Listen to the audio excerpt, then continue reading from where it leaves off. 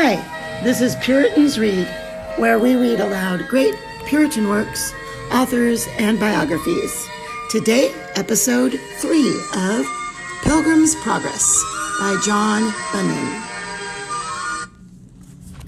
Now, as Christian was walking solitarily by himself, he espied one afar off, come crossing over the field to meet him, and their hap was to meet, just as they were crossing the way of each other.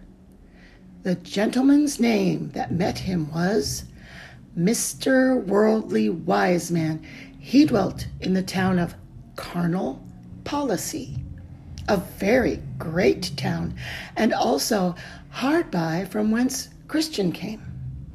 This man, then, meeting with Christian, and having some inkling of him, for Christian's setting forth from the city of destruction was much noised abroad, not only in the town where he dwelt, but also it began to be the town talk in some other places.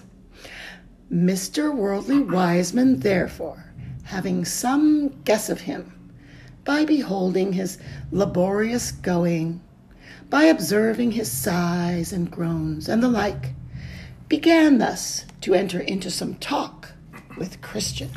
How now, good fellow, whither away after this burdened manner? A burdened manner indeed, as ever, I think, poor creature had. And whereas you ask me, whither away? I tell you, sir, I am going to yonder wicket gate before me, for there, as I am informed, I shall be put into a way to be rid of my heavy burden. Hast thou a wife and children? Yes, but I am so laden with this burden that I cannot take that pleasure in them as formerly. Methinks I am as if I had none. Wilt thou hearken unto me if I give thee counsel? If it be good, I will, for I stand in need of good counsel. I would advise thee then that thou with all speed get thyself rid of thy burden, for thou wilt never be settled in thy mind till then, nor canst thou enjoy the benefits of the blessing which God hath bestowed upon thee till then. That is that which I seek for, even to be rid of this heavy burden. But get it off myself I cannot, nor is there any man in our country that can take it off my shoulders.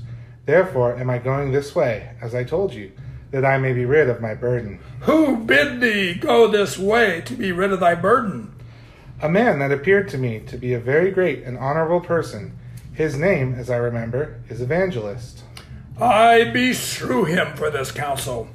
There is not a more dangerous and troublesome way in which the world than that unto which he hath directed thee, and that thou shalt find if thou wilt be ruled by his counsel.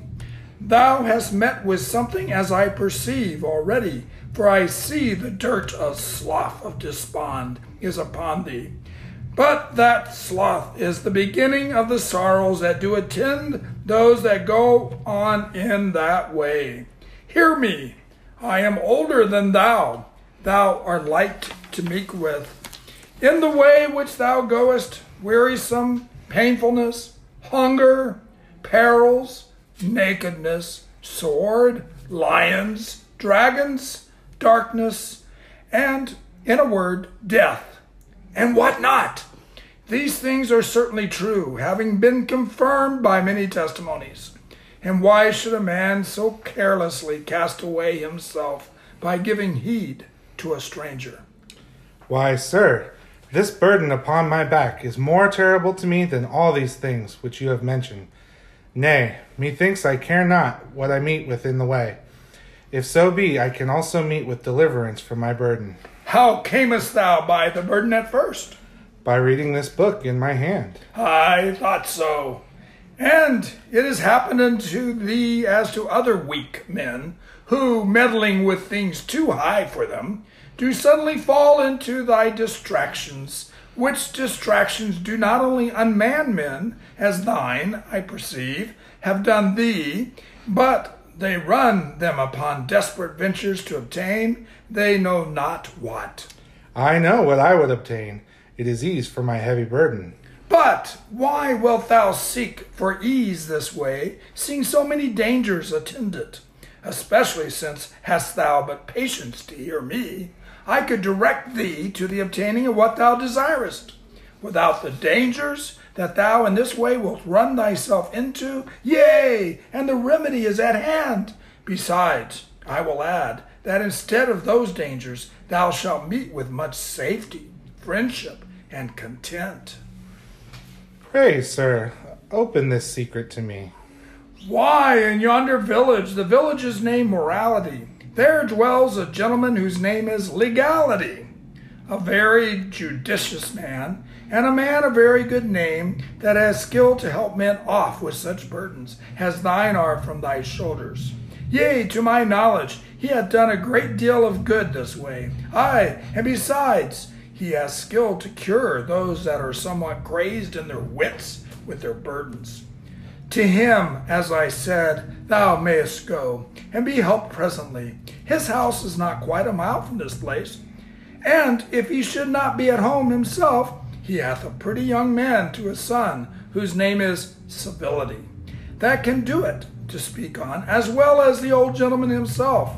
There, I say, thou mayest be eased of thy burden, and if thou art not minded to go back to thy former habitation, as indeed I would not wish thee, thou mayest send for thy wife and children to thee to this village, where there are houses now stand empty, one of which thou mayest have at reasonable rates.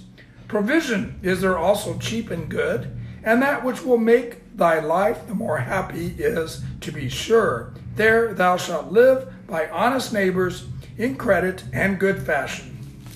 Now was Christian somewhat at a stand, but presently he concluded, if this be true, which this gentleman hath said, my wisest course is to take his advice. And with that, he thus further spoke. Sir, which is my way to this honest man's house? Do you see yonder hill? Yes, very well. By that hill you must go, and the first house you come at is his. So Christian turned out of his way to go to Mr. Legality's house for help. But behold, when he was got now hard by the hill, it seemed so high, and also that side of it that was next the wayside did hang so much over, that Christian was afraid to venture further, lest the hill should fall on his head. Wherefore there he stood still, and wotted not what to do. Also, his burden now seemed heavier to him than while he was in his way. There came also flashes of fire out of the hill that made Christian afraid that he should be burned. Here therefore he sweat and did quake for fear.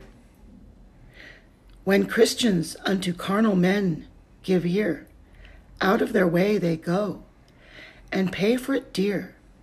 For Master Worldly Wiseman can but shew a saint the way to bondage and to woe. And now he began to be sorry that he had taken Mr. Worldly Wiseman's counsel.